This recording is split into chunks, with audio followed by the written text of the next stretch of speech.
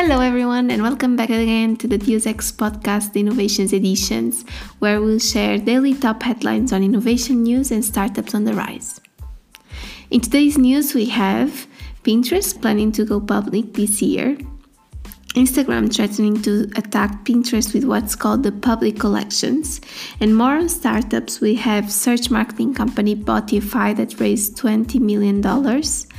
Then, how funds got really weird at the Mobile World Congress, and we will introduce as well the Microsoft Hololens 2. Then we'll move on to how facial recognition technology follows you even when you shop. And finally, we'll leave you with one question, which is, can AI and GDPR coexist? That was brought to us by eMarketer. So let's start with Pinterest. According to the Wall Street Journal, the company has joined the long list of high-flying technology companies planning to go public in 2019. So the reports indicate that the company is planning to debut on the stock market in April this year, with Goldman Sachs and JP Morgan Chase as the lead underwriters of its offering. So for you to have an idea, Pinterest has more than 10 years now. It was founded in 2008 by Ben Silverman, and it employs almost 2,000 people across 13 cities. And the business brought in around 700 million in ad revenues in 2018, which was 50% increase year over year. And the company so far has gathered $12.3 billion in valuation in 2017, with 150 million financing, and raised $1.5 billion in venture capital funding. So right now they have 250 million monthly active users, and the fact that they are planning to go public, it's not very surprising. So they will be following Lyft as well, which is also planning to go public. Lyft, it's a ride-hailing company, and it's also planning to go public on Nasdaq in March this year. And they are kind of the competitor of Uber, except that Lyft was valued at around $15 billion, while Uber's valuation is around $100 billion. And so we move on to the next news. While Pinterest is planning to go public this year, Instagram is cooking something that might be threatening to Pinterest's IPO, the same way that Instagram did 2 years ago to Snapchat before its IPO. So a reverse engineered specialist that works for TechCrunch called Jane Wong, she discovered something on Instagram for Android code called Make Collections Public. She was able to generate a screenshot of the prototype, and the prototype shows the ability to toggle on public visibility for a collection and tag contributors who can also add to the collection. So right now the collections have been always private, so each person can organize the bookmarks, and they can do that through the Save feature on Instagram. This was launched in 2016. But if Instagram, or when Instagram plans to make this make collection public, then it can potentially threat Pinterest's IPO, because it becomes literally Pinterest's competitor. That's what Pinterest does. It allows users to make collections public and for each person to add specific bookmarks or pictures or anything to a collection. The public collections can also fuel Instagram's commerce strategy that Mark Zuckerberg recently said that it would be a big part for the roadmap. And Pinterest already has a personalized shopping feed in Explore, and The Verge's Casey Newton reported last year that Instagram was working on a dedicated shopping app.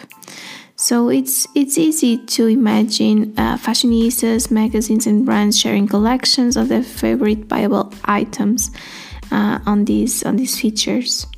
Here's the catch. It's worth reminding that Instagram launched its copycat to Snapchat Stories 6 months before Snapchat went public. And because of that, Snapchat's growth rate was reduced by 88%. So 2 years later, right now, Snapchat isn't growing at all. And its share price is just a third of its peak. And still, Instagram has 1 billion monthly users, 500 million daily users, and it's 4 times the size of Pinterest. So people or Instagram users may just think it's good enough to have those public collections features instead of creating something from scratch on Pinterest. So this might potentially make things go not the right way for Pinterest on its next IPO. And up next on today's news, we have Botify, a search engine optimization company that raised $20 million in Series B funding. The company or startup, they already work with Expedia and Nike.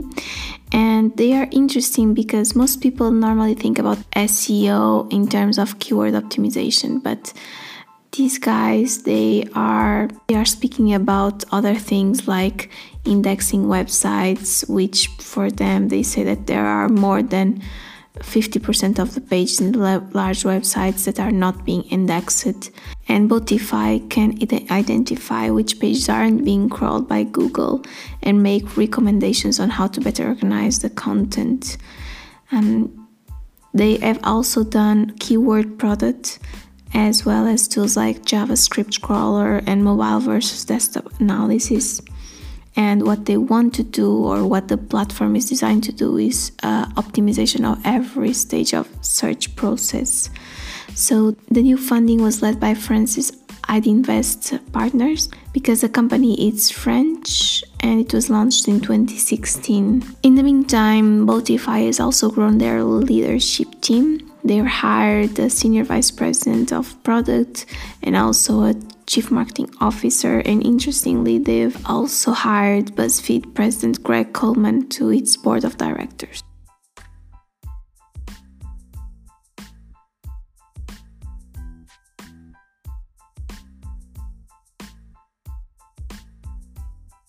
And we move on to the next one.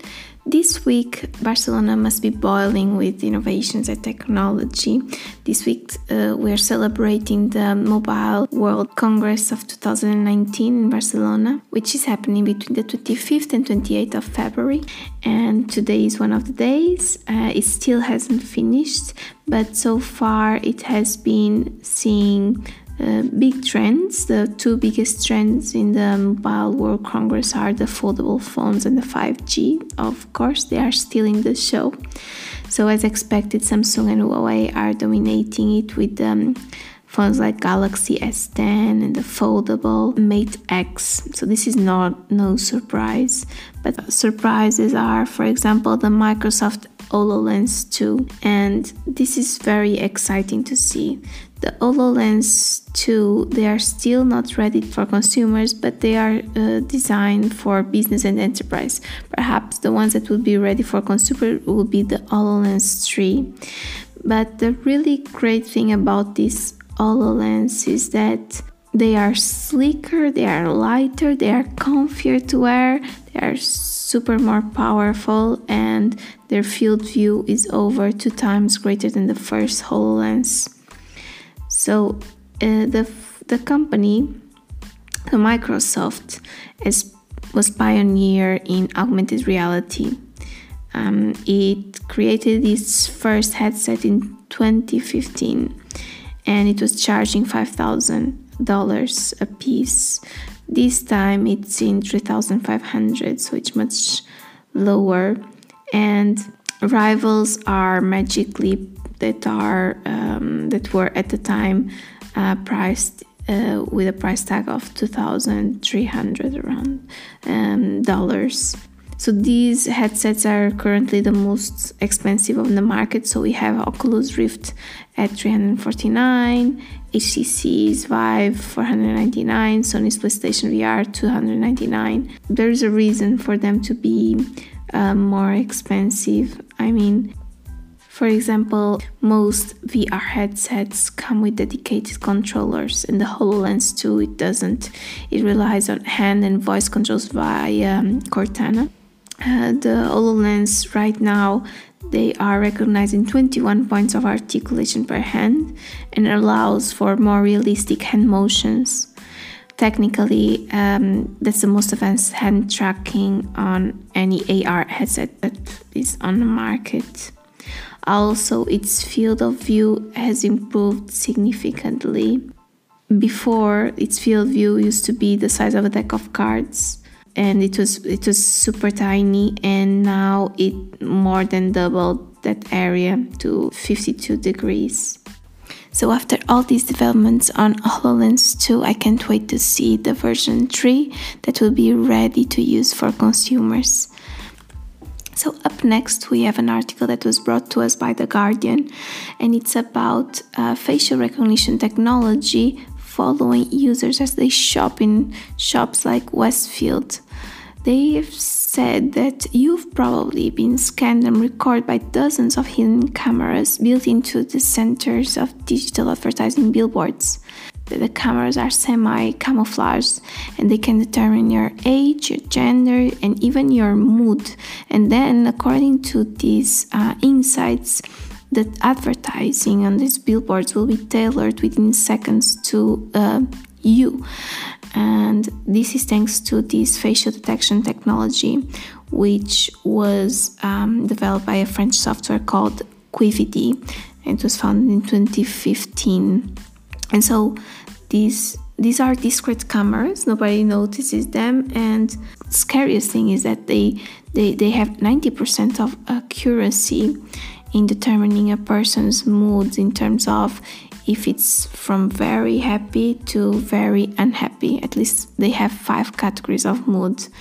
And even customers' age, they have an accuracy of at least 5 years bracket. And this is important for advertisers. Advertisers love this type of information, and I speak from my experience as well, because I worked in tech and advertising world in a team of research and insights, and mood is a very valuable insight, especially when it's the mood of shoppers, and it will obviously relate to their general sentiment towards a brand if an advertiser takes the user's mood and tailors their ad according to the person's mood. The person will then recall that brand and associate that brand that the person has saw in the advertisement to a specific mood. And it's incredible because those Westfield centers, they have around almost 2,000 billboards installed in 41 stores across Australia and New Zealand. And the question is, can they use this data? Because there's an emphasis that all the data collected is anonymous and they are using facial detection and not facial recognition technology. But still, is this data private? Should they use this data?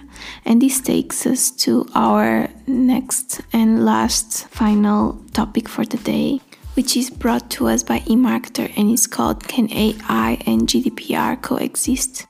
And the relevancy of this question comes from the fact that AI needs more and more data to train its algorithm, whereas for a company to become GDPR compliant, it's very difficult to acquire data.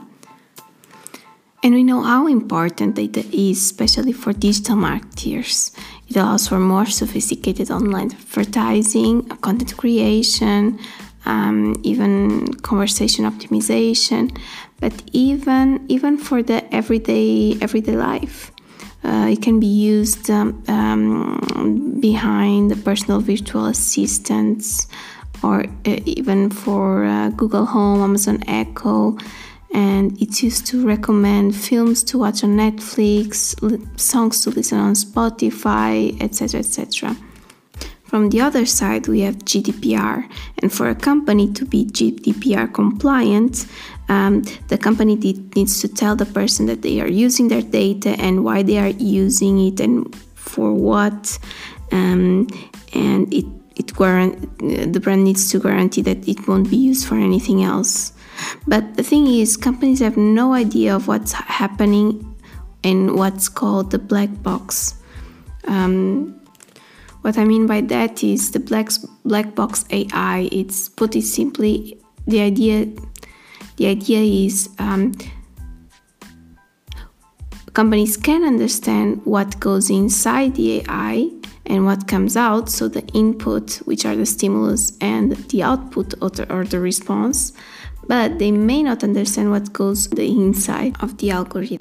So it's a totally different thing if AI can look at the picture and say if it's a cat or it's a dog, but if it's used for self-driving cars, medical treatment, defense weaponry, it may raise some concerns because people are willing to put their lives in the hands of AI-powered applications, and the response or the output of the AI will be concerning everyone's lives. So it's important to have transparency and to be sure that people understand how the technology works and how it's making decisions.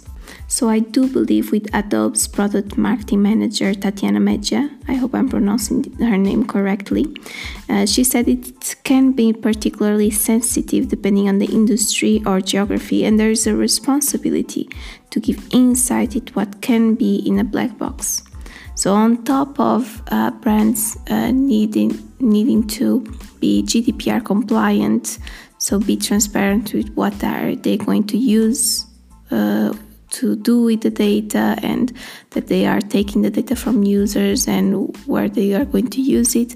It's also important for them to understand how AI works and to make that information transparent and to transfer it for the users, and also at the same time to be conscious about the decisions that are done with AI depending on which industry. And I think there are a lot of developments needing to be done on this field, and this is my personal opinion. I would love to hear your opinion. So please let me know what you think, share any comments and any other articles that you may have seen, and I look forward to having you on our next episode. See you then. Bye bye.